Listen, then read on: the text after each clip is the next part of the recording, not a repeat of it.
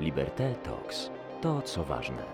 Seria Liberté Talks realizowana jest dzięki wsparciu Google oraz Państwa darowizną. Na podcast Nasłuch przedsiębiorcy zaprasza Tomasz Kasprowicz. Witam w kolejnym Nasłuchu przedsiębiorcy w ramach Liberté Talks. Dziś naszym gościem jest pani Agnieszka Żur, dyrektor programu Executive MBA w Krakowskiej Szkole Biznesu przy Uniwersytecie Ekonomicznym w Krakowie. Dzień dobry, bardzo mi miło. Nam również. I dzisiaj nasze spotkanie wynika z tego, że postaram się trochę poprzełamywać taki stereotyp, no bo tak zasadniczo zawsze było tak, że są pewne etapy w życiu. Najpierw się jest małym dzieckiem, się bawi, później się może idzie do przedszkola, później się idzie do szkoły, później się idzie na studia, a później się idzie do pracy i się z tej pracy do emerytury, a później się jest na emeryturze. I tak bardzo wiele osób widzi swoją ścieżkę edukacyjną.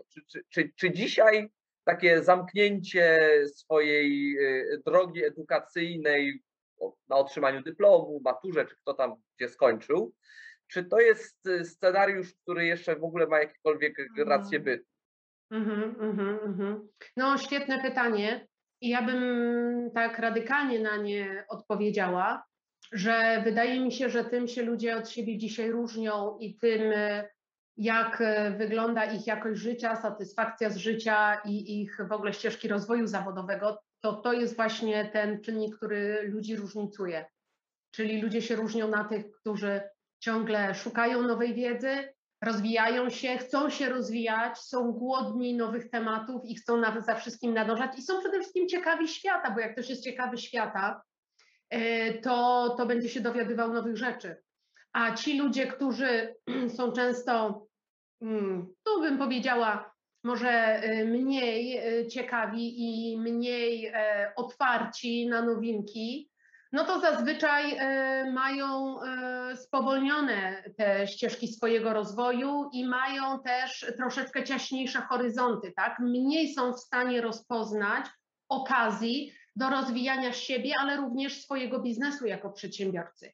Więc wydaje mi się, że w czasach dzisiejszych ustawiczne uczenie się i zdobywanie nowej wiedzy, ale też nowych umiejętności, to jest taki w zasadzie paradygmat i warunek skutecznego funkcjonowania w dzisiejszym świecie, w społeczeństwie i w życiu zawodowym. Dlatego, że to nie jest tylko tak, że co chwilę powstaje jakaś nowa wiedza, a co za tym idzie, nowe sposoby rozwiązywania problemów na poziomie strategicznym i operacyjnym w firmach, tak? Ale przecież wciąż wchodzą nowe technologie i to już jest taki galop, jedna za drugą. I trzeba się w tym orientować. Wydaje mi się, że niektórzy traktują to czasami jako zagrożenie dla swojego biznesu. Moim zdaniem nowe technologie prezentują niesamowite nowe okazje dla biznesów. Wchodzą wciąż zupełnie nowe tematy. Słuchajcie, teraz po COVID-zie dużo się mówi o odporności organizacyjnej. Do tej pory mówiliśmy o zysku, o dochodach, o sprzedaży i to w latach, bym powiedziała, od lat 90. jest taka mantra, tak? To się zmienia, teraz mówimy dużo więcej o odporności. Wchodzą tematy związane z work-life balance, z well-being w pracy. To są nowe tematy, tak? Na nich się musimy poznawać, dlatego że one są ważne. Dla nas, jak ja sama odkrywam, dla mnie są ważne również w mojej pracy, ale są przede wszystkim ważne dla nowego pokolenia, które wchodzi na ten rynek pracy.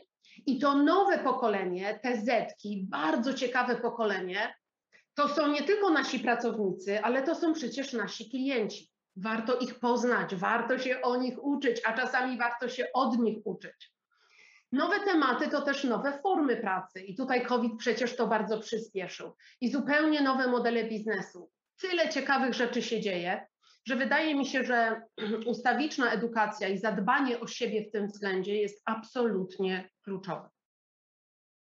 No tak, rzeczywiście te czasy galopują, można powiedzieć, tak? 100 lat temu, jakbyśmy popatrzyli na, nie wiem, to, co się uczy na uniwersytecie i porównali z tym, co się uczy 200 lat temu, no to te różnice jakieś tam były, ale nie były kosmiczne, tak? Tak. Jeśli porównamy to, co jest dzisiaj, to co było 100 lat temu.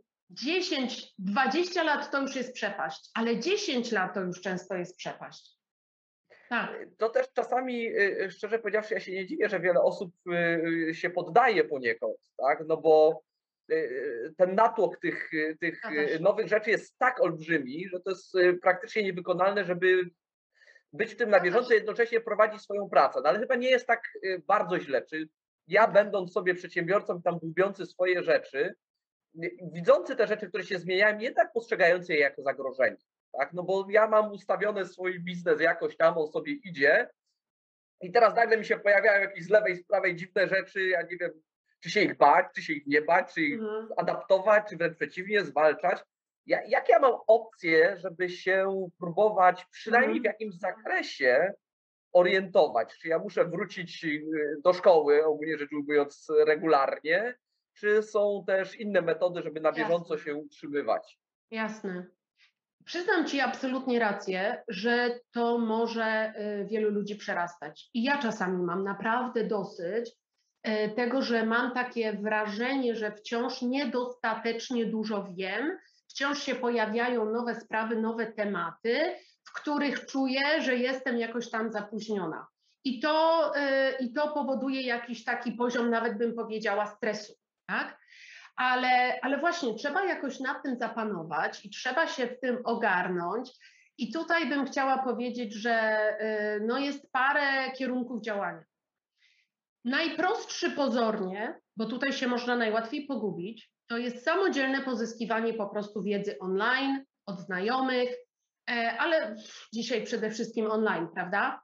I wiarygodne źródła wiedzy. Tutaj przede wszystkim to podkreślam, że jeżeli siadamy przed kompem i chcemy się coś dowiedzieć, doczytać, to używajmy wiarygodnych źródeł, takich chociażby jak, nie wiem, strony Harvard Business Review, ICANN Institute w Polsce przecież świetnie działa, albo nawet wyszukiwanie ciekawych artykułów na stronach Economista czy Financial Times, prasy gospodarczej.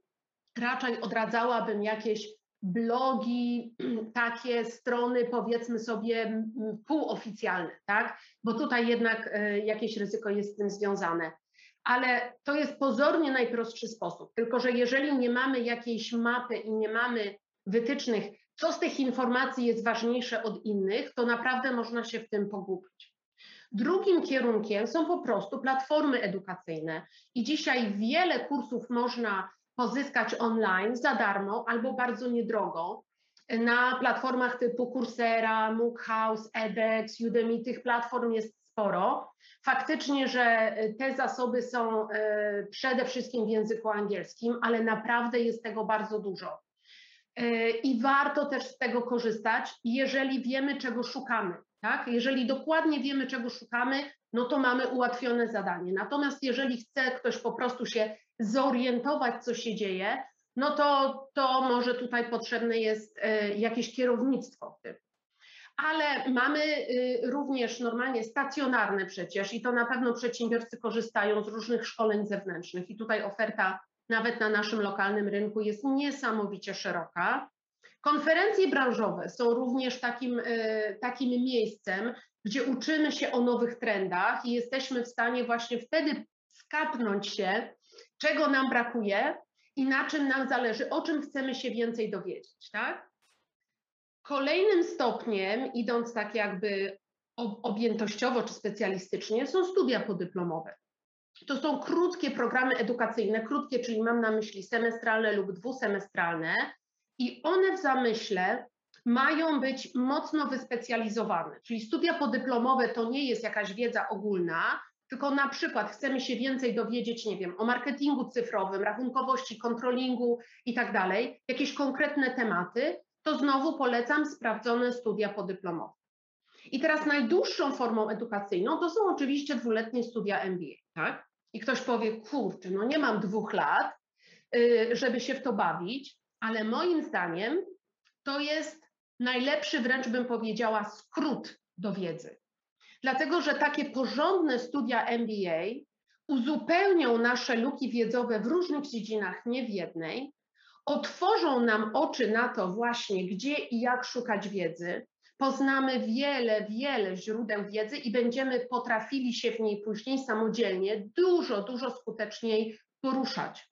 Więc trzeba wybrać sobie dobry program i on naprawdę będzie stanowił taką bazę do tego. Ja mówię nie tylko źródła wiedzy online, fizyczne, ale również poznamy mnóstwo nowych ludzi, którzy przecież są również, stanowią bardzo, bardzo ważne zasoby wiedzy i od nich się możemy bardzo dużo nauczyć. I tutaj muszę powiedzieć, że ulubionymi uczestnikami programu MBA dla mnie są właśnie przedsiębiorcy, ludzie, którzy prowadzą swoją firmę, bo oni bardzo często nie są ludźmi silosowymi, tylko oni mają wiedzę z różnych obszarów zarządzania, no bo prowadzą swoje firmy, tak?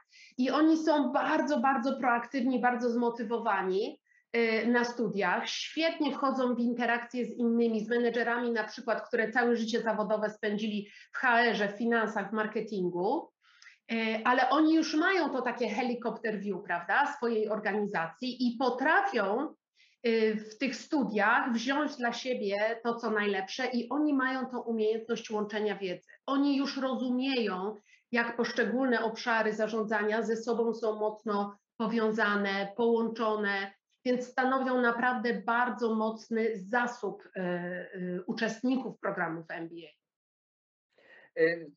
Tutaj do każdego z tych elementów bym chciał wrócić, bo każdy z nich ma swoje bardzo ciekawe zagadnienia. Zastanawiam się, czy od początku, czy od końca, ale może rzeczywiście od pierwszego, czyli uczenie się na własną rękę, znaczy to wiadomo jest nieuchronne. Nieuchronne. Ale tutaj mamy olbrzymi problem. Olbrzymi w tym sensie, że jak sam patrzę na tak zwany YouTube University, tak, czyli ludzi wykształconych obejrzeli, nie wiem, i teraz bieżące tematy o szczepionkach, coś się naoglądali się filmików o szczepionkach na YouTubie, im się wydaje, że coś wiedzą, przeważnie połowa albo lepiej z tego to są nieprawdy, dezinformacje, fałszywe informacje. I dla mnie to jest pewnego rodzaju dyskomfort, kiedy ja szukam czegoś na własną rękę w internecie, bo kiedy wchodzę na tematy, na których się znam, czyli powiedzmy finanse, to ja widzę, że to, co tam jest, to jest po prostu coś strasznego. Ale poczekaj Tomku. Przecież jest to, co dobre, wiarygodne, jest jedno i drugie. W internecie jest wszystko, prawda? To nie jest tak, że tylko jest chłam, ale również mamy wiarygodne źródła informacji w finansach i w każdej innej dziedzinie zarządzania. Dlatego podkreślam, że dzisiaj w ogóle wśród wszystkich ludzi podstawowa umiejętność to jest właśnie rozróżnienie pomiędzy wiarygodnymi a niewiarygodnymi źródłami wiedzy. To jest absolutnie kluczowe dzisiaj. To jest jak pisanie i czytanie. To jest podstawowa umiejętność nasza dzisiaj. Ale bardzo, bardzo trudna, bo znowu idąc, znaczy ja bym się spodziewał na przykład, że wiarygodnym źródłem jest, nie wiem, profil i wypowiedzi Narodowego Banku Centralnego, tak, czyli NBP, tak, Narodowego Banku Polskiego. No to, co ja widzę, co oni wypisują od jakiegoś czasu, tak, no to mnie po prostu skóra cierpnie wszędzie, gdzie ona może ścierpnąć i mam ten problem, szczerze powiedziawszy. To chyba Lem już przewidział, że problemem ludzkości niekoniecznie jest to, że mamy niedobór wiedzy, że my prędzej utoniemy w zalewie wiedzy, niż z niej skorzystamy. To jest gigantyczny problem, który też mnie napawa dyskomfortem. Wiadomo, ja się potrzebuję czegoś nauczyć na szybko, na już, jakiegoś, no to co, to wrzucam w Google'a, coś mi tam odpowiada, coś się dowiaduję i zaraz jest taka refleksja, kurczę, ale czy to, co ja się nauczyłem, to ma cokolwiek wspólnego z prawdą? Jeżeli nie jesteś fachowcem w jakiejś dziedzinie, to nic nie wrzucaj w Google'a. Wrzucaj w inną wyszukiwarkę, dlatego ja polecam strony konkretne, tak? Na przykład HBR-u czy ICANN Institute Financial Times Economist. To są i na pewno wiele innych, którym uznajesz, że ufasz. I tam to wrzucaj, a nie po prostu w Google'a, no bo wtedy wyjdzie ci mydło i powidło. Faktycznie. Natomiast jeżeli się na czymś świetnie znasz, to jak wrzucisz w Google'a, już jesteś w stanie stwierdzić, czy wchodzę w to i to czytam, czy nie, prawda? Albo znajdź sobie na którejś z platform MOOC-owych, znajdź sobie kurs renomowanej uczelni w danym obszarze. Tak? To jest to, co ja radzę, jeśli chodzi o uczenie się na własną rękę. Albo być może masz kumpla czy koleżankę, która jest bardzo doświadczona w danym obszarze i po prostu umów się na kawę, porozmawiaj, zadaj parę pytań i dużo się dowiesz. I to jest moim zdaniem w ogóle świetny skrót, korzystać z naszych networków. Korzystać po prostu ze znajomych ludzi, którzy są ekspertami w danej dziedzinie. Uczmy się od siebie nawzajem. Tak, ja w zupełności się podpisuję pod tym. Znaczy, to, czego mnie brakuje, jeśli rozmawiamy o edukacji wcześniejszej, to wydaje mi się, że to, czego brakuje zamiast dodawania godzin historii Polski, do dodawania informacji, jak wyszukiwać informacje, jak oceniać ich wiarygodność. To jest coś, czego nie potrafimy robić. Pełna zgoda, bo myśmy w szkole tego nie mieli z przyczyn oczywistych, bo jesteśmy starsi. Natomiast słuchaj, nasze dzieci dalej tego w szkole nie mają. I ja dostaję studentów, którzy są produktem dzisiejszego systemu szkolnictwa i te dzieciaki, no bo na pierwszym roku, wiesz, ja mam dzieci w tym wieku, to dla mnie są dzieciaki, oni dalej nie potrafią rozróżnić wiarygodnych źródeł wiedzy online od tych beznadziejnych, od tych, których należy unikać. I to jest smutne, to po prostu dopiero nadrabiamy tutaj na uczelni. Tak jest, to jest wielkie zagrożenie, to jest kwestia dezinformacji, czy to faktycznie celowej, czy po prostu rozpowszechniania głupot. No to jest wielki problem cywilizacyjny moim zdaniem w tej chwili. Ale jako dorośli ludzie musimy się nauczyć tutaj manewrować. To jest nasza odpowiedzialność, absolutnie. Druga rzecz, chciałem rozwinąć temat nam znany dobrze. Tak? Ja pamiętam pierwsze moje kursy MOOC-owskie, które równo praktycznie 9 lat temu, jak się urodziła moja córka, zacząłem w dużej ilości przerabiać. Co prawda nie w zakresie biznesu, bo skupiłem się na genetyce, która mnie bardzo fascynuje. No i jest to rzecz niesłychana, ale nie jest tak szeroko znana. Jakbyś mogła opowiedzieć osobom, które się nie spotkały, nie wiedzą, co to jest MOOC, prawda? Co to jest, jak to się je? Tak, to jest skrót of Massive Open Online Courses, czyli kursy masowe, otwarte, online. I jest sporo platform. Myślę, że możesz nazwami platform się podzielić. Również taką stronę mogę podać, która jest takim drogowskazem i directory, to po prostu się nazywa MOOC Directory, która pozwala wybrać te kursy najwyżej plasujące się w opiniach użytkowników, ale przede wszystkim na tych platformach szukajmy znowu kursów renomowanych uczelni. Naprawdę za niewielkie pieniądze, a czasami za darmo można sobie zrobić kurs ze Stanfordu, z MIT i tak dalej. Ja gorąco polecam. To jest też, tak jak dla Ciebie, dla mnie również, ja się astronomią interesuję i mogę swoją wiedzę tutaj poszerzać i w ten sposób się relaksować, że się o tym uczę, ale też polecam, wykorzystuję to nawet w prowadzeniu zajęć. Nasi zresztą uczestnicy programu MBA jako elective courses właśnie im oferujemy kursy, mamy umowę podpisaną z jedną z platform i oferujemy im kursy MOOC-i jako electives, dlatego że chcemy popularyzować i przyzwyczajać ich do tej formy poszerzania swojej wiedzy. Tak? Znaczy, ja powiem na marginesie, pierwszy kurs MOOC-owski, jaki w życiu wziąłem, to był z astronomii. No widzisz. Też mnie interesuje i szczerze powiedziawszy myślałem, że to sobie posiedzę, pooglądam, jak tam facet coś tam poopowiada z grubsza rzeczy, które wiem. Tak nas przeciorał facet, że ja na mało którym kursie na jakimkolwiek uniwersytecie coś takiego zaznałem. I muszę powiedzieć, że jakość, rzeczywiście jak się wybierze dobry uniwersytet albo fachowca, to niekoniecznie musi być bardzo znany uniwersytet, ale jest jakiś fachowiec od czegoś gdzieś, on zrobi ten kurs, po prostu skarpetki spadają. Tak. I to ma odbicie w ocenach uczestników, prawda? Warto się tym kierować, naprawdę, tym ratingiem.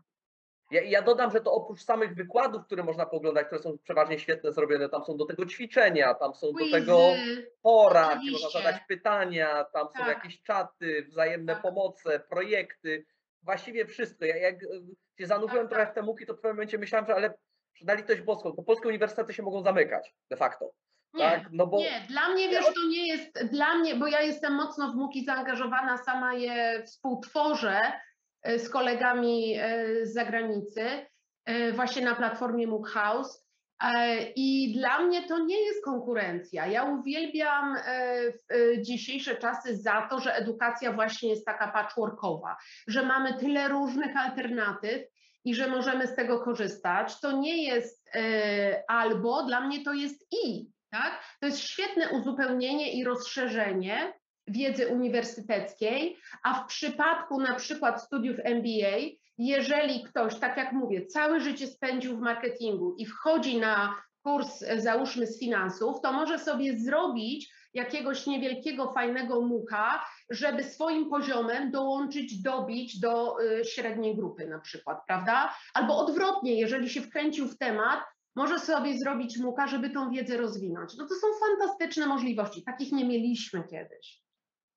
To, co może, znaczy ja z tobą się zgadzam, to na początku jak tam w to wpadłem, to miałem taki pogląd, no ten pogląd ewoluował, tak jednak możliwość interakcji, zadania na bieżąco pytania, porozmawiania, po to są Tak. rzeczy, które w MOOC-ach de facto nie ma. Tak, To są jakoś oczywiście. symulowane przez pewne narzędzia, ale to jednak tego samego jakby nie ma tej samej Tak, doświadczeń, tak? I tak, o ile tak. MOOC-i na poziomie podstawowym to jest rzecz świetna, tak?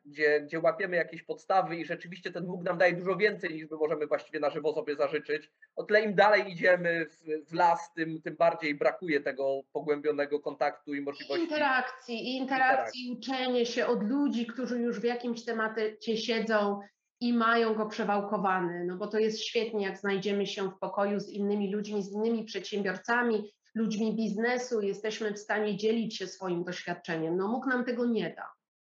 Zgadza się.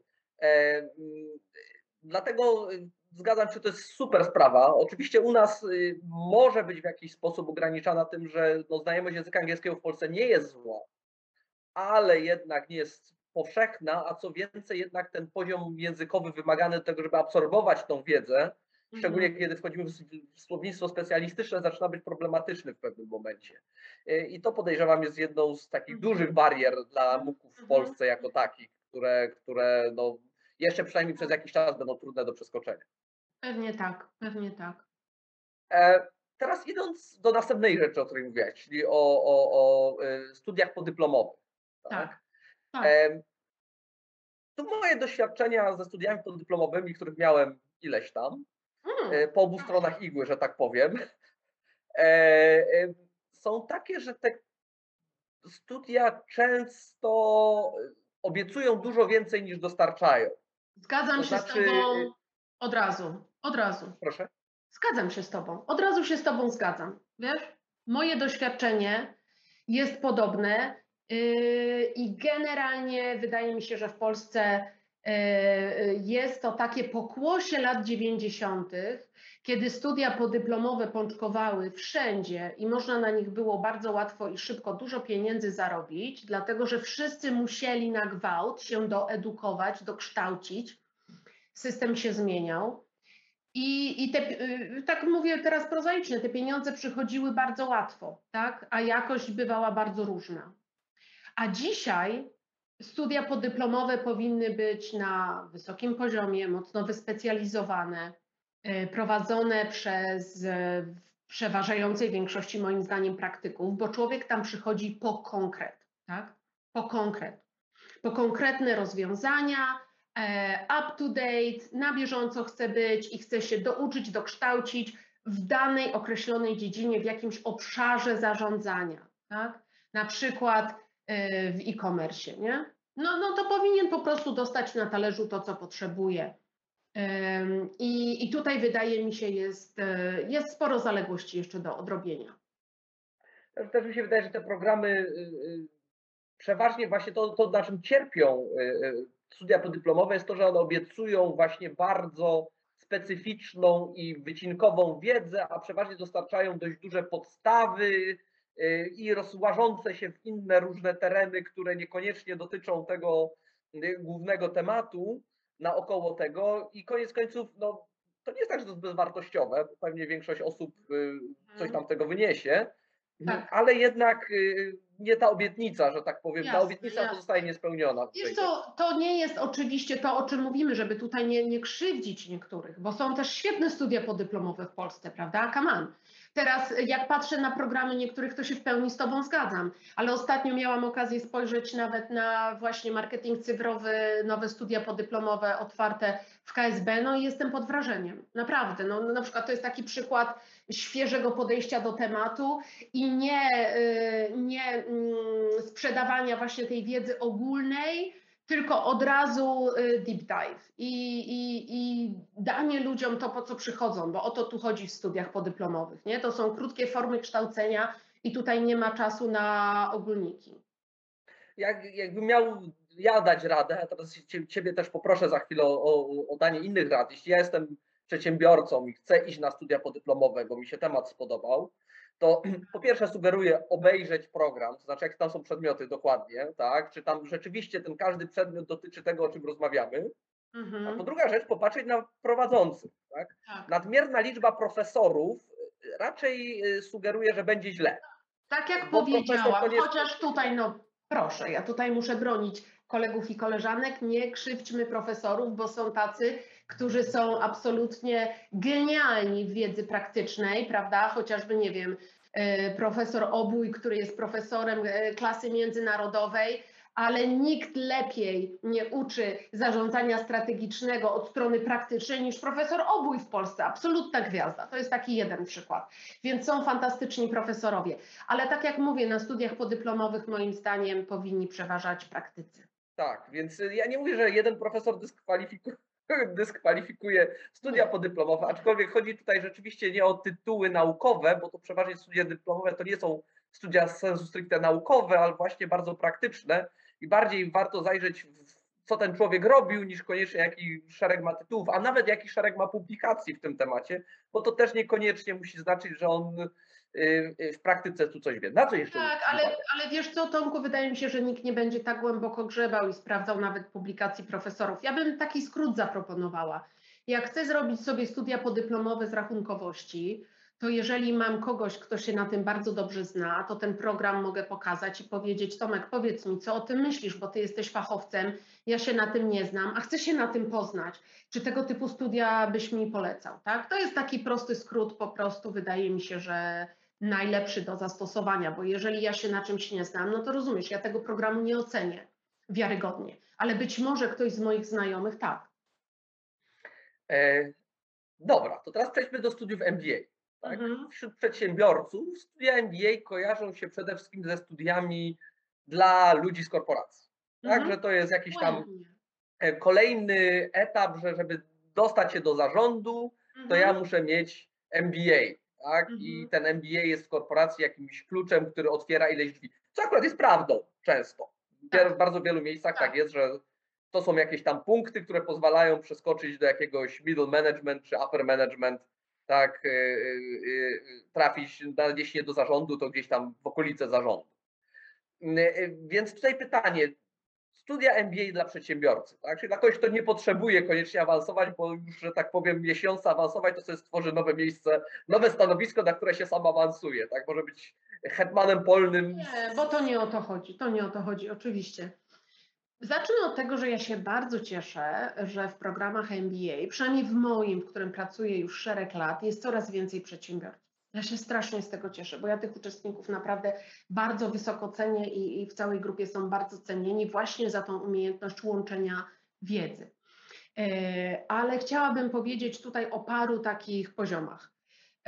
Po pierwsze, studia MBA dostarczają nowej wiedzy, ale bardzo praktycznej. Również większość przedmiotów prowadzą praktycy, a niektóre przedmioty są prowadzone łącznie przez profesora i praktyka, i to nie tylko z Polski, ale z całego świata tak naprawdę. Tak? To są międzynarodowe programy. Jak już iść na MBA, to taki porządny, naprawdę. Trzeba sobie sprawdzić ranking i wziąć program z pierwszej dziesiątki, z pierwszej 15, żeby nie ryzykować, bo to jest jednak duża inwestycja, tak? Więc chcemy porządny program. I najlepiej oczywiście, te programy z pierwszej dziesiątki wszystkie mają partnerów, są współprowadzone przez akredytowane, wiarygodne szkoły zagraniczne. Ale tak, po pierwsze, MBA nauczy mnie jako przedsiębiorcy zupełnie alternatywnych sposobów rozwiązywania moich problemów. Spotkam tam ludzi, którzy są bardzo mocno doświadczeni w pewnych tematach, ludzi z korpo i nie tylko, z przeróżnych organizacji i innych przedsiębiorców, i z którymi będę przerabiał pewne case'y, również moje, na przykład w moim programie przedsiębiorcy swoje własne case'y przynoszą na stół i nad nimi pracujemy. I oni mówią: ja cię kręcę, ja nigdy nie przypuszczałam, że można było tak w ogóle na to spojrzeć, tak? Więc to jest taki bardzo prosty, aplikacyjna korzyść programów MBA, że można przepracować różne swoje tematy pośród ludzi, którzy mają bardzo dużo na ich temat do powiedzenia. Druga sprawa to przedsiębiorcy podchodzą do programów MBA antycypacyjnie, czyli przewidują, wybiegają w przyszłość i przewidują, przygotowywują się do dużych zmian. To może być sukcesja w firmie, to może być wdrożenie nowej strategii, wyjście na rynki zagraniczne, pozyskiwanie zupełnie nowych klientów, rozwijanie nowych produktów itd., itd. I chcą się do tego dużego kroku w swoim przedsiębiorstwie porządnie przygotować, opracować sobie ten plan.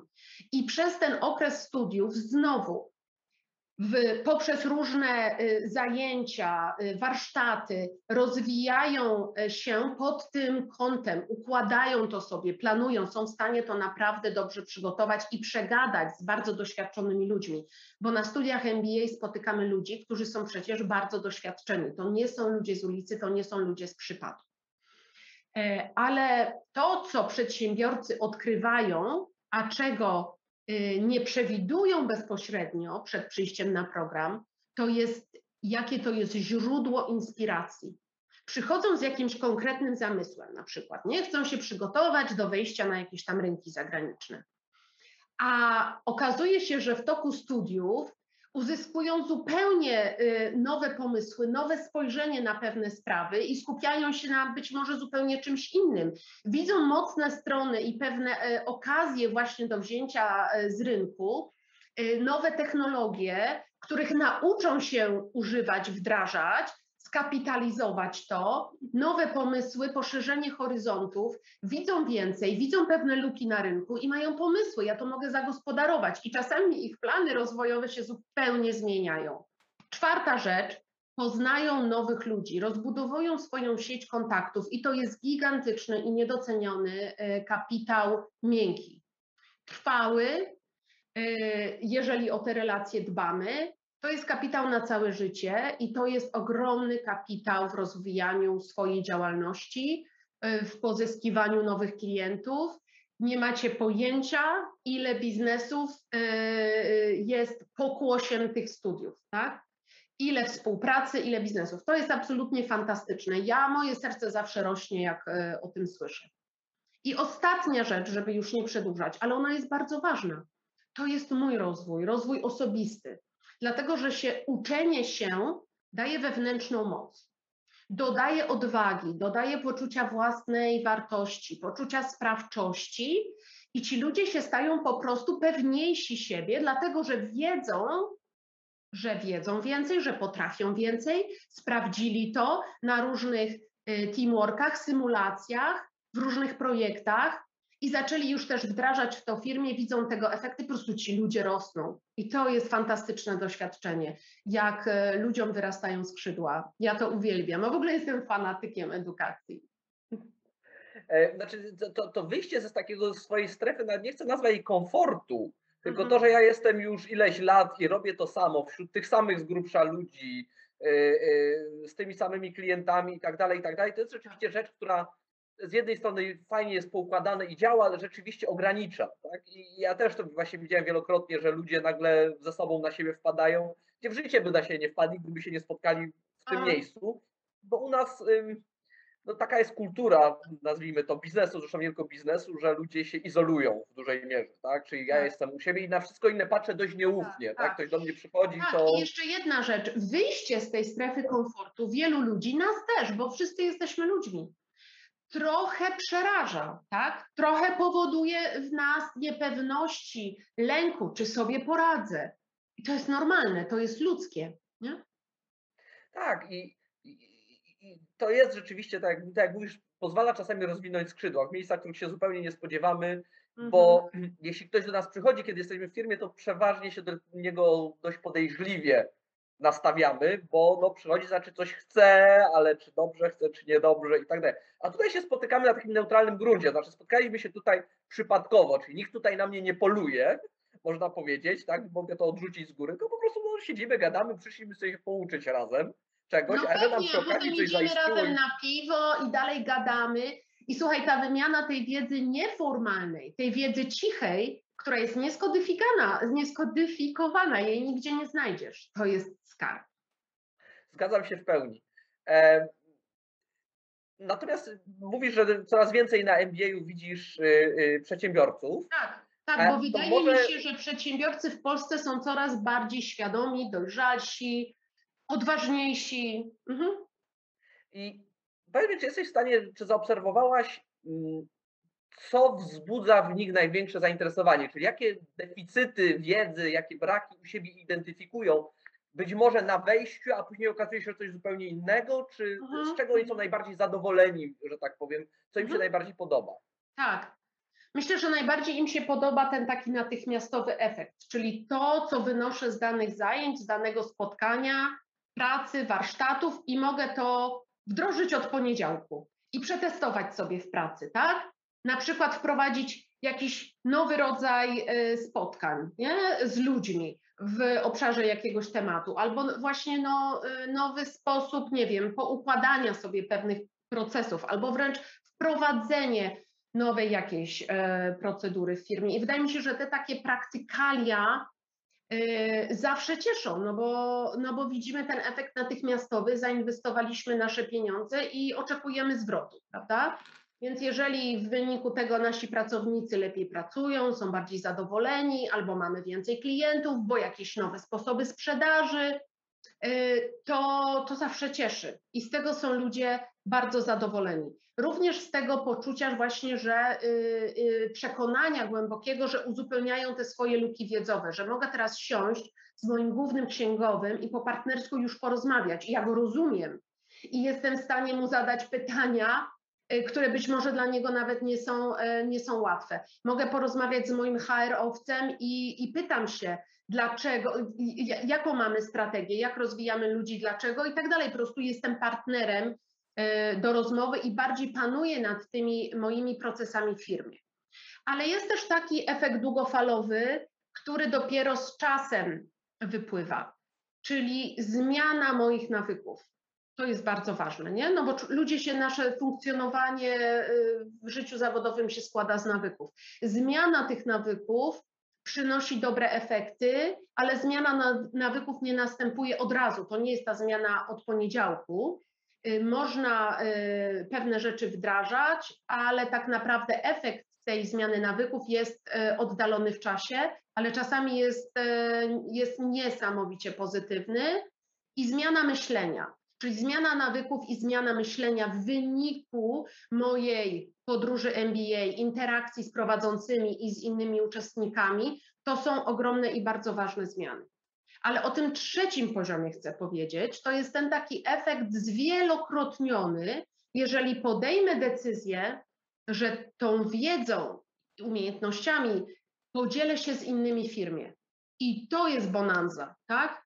Czyli wprowadzam na przykład taki dobry nawyk, 30-minutowe spotkania raz w tygodniu, gdzie wszyscy, ja i inni moi pracownicy, dzielimy się naszymi obserwacjami, pomysłami, jakie mamy odnośnie nowej firmy. Ktoś rozmawiał z kilkoma klientami, co z tego wynika dla nas. Trochę taki Hyde Park, tak? Takie dzielenie się nową wiedzą. I ja tą moją wiedzą ze studiów podyplomowych, MBA, albo tym, co przeczytałam wczoraj online, też się z ludźmi dzielę. To może być nawet jakiś blog wewnętrzny, nie? Strona internetowa wewnętrzna, jakaś nasza, cokolwiek, ale to jest ten efekt zwielokrotniony. Kiedy widzę, że przedsiębiorcy rozumieją, że nie są na tych studiach MBA tylko dla siebie, tylko są również tutaj dla swoich ludzi. Uwielbiam to. A czy to się przekłada na następne kroki? To znaczy, że jeśli ktoś się pojawi na takim czymś, niekoniecznie MBA-u, ale również podyplomowych studiach, czy to zwiększa chęć przedsiębiorców do tego, żeby wysyłać tam swoich pracowników, następców, Na szczęście tak. sukcesorów? Na szczęście tak, więc studentów nam nie brakuje. My mamy około 30% naszych studentów to są ludzie przysłani przez absolwentów, nie? Czyli oni mają wyższe pozycje oczywiście w tych dużych firmach, ale to są również ludzie przysłani przez przedsiębiorców z firm mniejszych, bo po prostu oni sami tego doświadczyli, widzą efekty na sobie i jakie to też przyniosło innych i też wiedzą, że jeżeli przyślą swojego pracownika, to ten efekt będzie też zwielokrotniony. Wiesz, to co my robimy z naszą edukacją, to zależy od nas. Niektórzy potrafią te owoce zbierać, wdrażać w życie, dzielić się z innymi i doświadczać dobrodziejstw edukacji, nie? Dużo z tego biorą dla siebie, a są tacy, którzy nie potrafią tego tak dobrze robić, ale ci, którzy przychodzą już, ludzie, którzy już przychodzą na program MBA, inwestują dużo pieniędzy w siebie albo swoich pracowników, prawda, to wydaje mi się, że oni już tego nie marnują. Oni są tak otwarcie i proaktywnie nastawieni, właśnie dlatego, że dużo zainwestowali i chcą ten efekt na każdym z poziomów, ten efekt natychmiastowy od poniedziałku, efekt długofalowy, zmiana nawyków, zmiana myślenia i efekt zwielokrotniony, dzielę się tym z moimi ludźmi i wszystkim nam jest lepiej. No tak, nawet jeśli ktoś jest w stanie się dzielić w bardzo dobry sposób, no to jest tylko jeden, tak? I ta skala siłą rzeczy musi być ograniczona, no bo nie da się być wszędzie i wszystkim zająć, a ci, którzy próbują to robić, przeważnie zaliczają gigantyczną porażkę, no bo to jest niemożliwe do funkcjonowania. Sam obserwowałem wiele firm, które tak poległo właśnie, gdzie ktoś chciał być wszystkim, Tak. no i przy pewnej skali no jest to Tak. zupełnie niemożliwe. Bardzo przewidywalny scenariusz, tak. Tak, znaczy druga rzecz jest taka, że słyszałem wielokrotnie, jak ktoś mówił, że no nie wie, czy wysyłać na szkolenia pracowników, no bo jak się wyszkolą i odejdą, to co wtedy? Oczywiście naturalna odpowiedź jest, a co jak będą niewyszkoleni i zostaną, tak? To jest jeszcze gorsze praktycznie. Absolutnie tak, absolutnie. No właśnie, warto te pytania odwracać. Podsumowując, słucha nas przedsiębiorca, powiedzmy, nie myślał jakoś specjalnie o edukacji dla siebie, bo uważa, że no jest jak jest, robi swoje i tyle. Ale teraz powiedzmy posłuchał nas i mówi, może czas się zastanowić. To ostatnie pytanie jest, jakie kroki byś zasugerowała po kolei, żeby się do tego zabrać w sposób sensowny, żeby zidentyfikować, co jest dla mnie dobre i którą drogą powinienem pójść w pierwszej kolejności? Bo pewnie dla każdego to będzie inna droga, ale jak powinienem stwierdzić, która droga jest dobra dla mnie? Wydaje mi się, że najpierw trzeba sobie zadać pytanie, co jest moim celem, tak? Mam poczucie, że powinienem się jakoś tam poduczyć, dokształcić, być bardziej na bieżąco, załapać te nowe tematy, zdobyć jakieś nowe kompetencje, być może umiejętności, ale po co? Cel jest bardzo ważny i wydaje mi się, że to wiesz, cel wyznacza nam dopiero, jakim kanałem to zdobyć. I to jest dla mnie ważne, to jest najważniejsza wytyczna. Jak z ludźmi rozmawiam, nawet młodymi ludźmi, przedsiębiorcami czy ludźmi z korpo odnośnie edukacji, to najważniejsze jest, dokąd zmierzasz, do czego ci to będzie potrzebne, jakie są twoje plany, jakie są twoje cele i wtedy dopiero możemy dobrać odpowiednią ofertę dla ciebie. I również taką wytyczną do tego jest, ile mam czasu, w jakim momencie jestem w moim życiu. Bo jeżeli jest tak, jak mówisz, że jestem przedsiębiorcą, który żongluje 1000 piłeczek i nie ma czasu na nic, no to być może najpierw trzeba pewne rzeczy uporządkować i zrobić trochę czasu, jeżeli chcę zapisać się na program jakiś podyplomowy, a tym bardziej program MBA. To są rzeczy czasochłonne, prawda? I trzecia rzecz jest taka, sytuacja rodzinna też jest ważna. Do nas często przychodzą ludzie, my zadajemy na rozmowach pytanie, ale dlaczego to jest teraz dobry czas w twoim życiu na MBA? Zawsze to pytanie zadaję. I często właśnie słyszę, że dzieci są już starsze, że mam więcej czasu, mam teraz dobrego zastępcę, moja firma się dobrze rozwija, wiem, że mogłaby się rozwijać jeszcze lepiej, tego bym chciał i chcę w to zainwestować, tak? I czuję też taki głód, chcę się dalej rozwijać, nie chcę stać w miejscu, często to słyszę, nie chcę stać w miejscu. Więc te 3 rzeczy, cel zawodowy, mój cel firmy, cel zawodowy, obciążenie czasowe moje zawodowe obecnie i sytuacja rodzinna, to są 3 takie, wydaje mi się, ważne wytyczne. No to teraz nic, tylko zastanowić się tylko nad tymi 3 rzeczami i cóż, stawać się mądrzejszym i lepiej wyedukowanym. Opcji jest więcej niż kiedykolwiek, więc tak. Nic, tylko korzystać. Dziękuję bardzo za tą rozmowę. Ja również, bardzo mi było miło mówić przed Państwem i z Tobą, Tomku, rozmawiać. Mnie również bardzo miło. Myślę, że to będzie dość ciekawa inspiracja dla przedsiębiorców, bo rzeczywiście czasem jest to temat zaniedbany, nazwijmy to w ten sposób, a nie powinien, bo rzeczywiście dzisiaj chyba nie można sobie pozwolić na zostanie w tyle, bo kiedyś trzeba było biec, żeby stać w miejscu, teraz już nawet bieganie chyba nie wystarczy, żeby zostać w tym samym miejscu. Dziękuję bardzo. Bardzo dziękuję.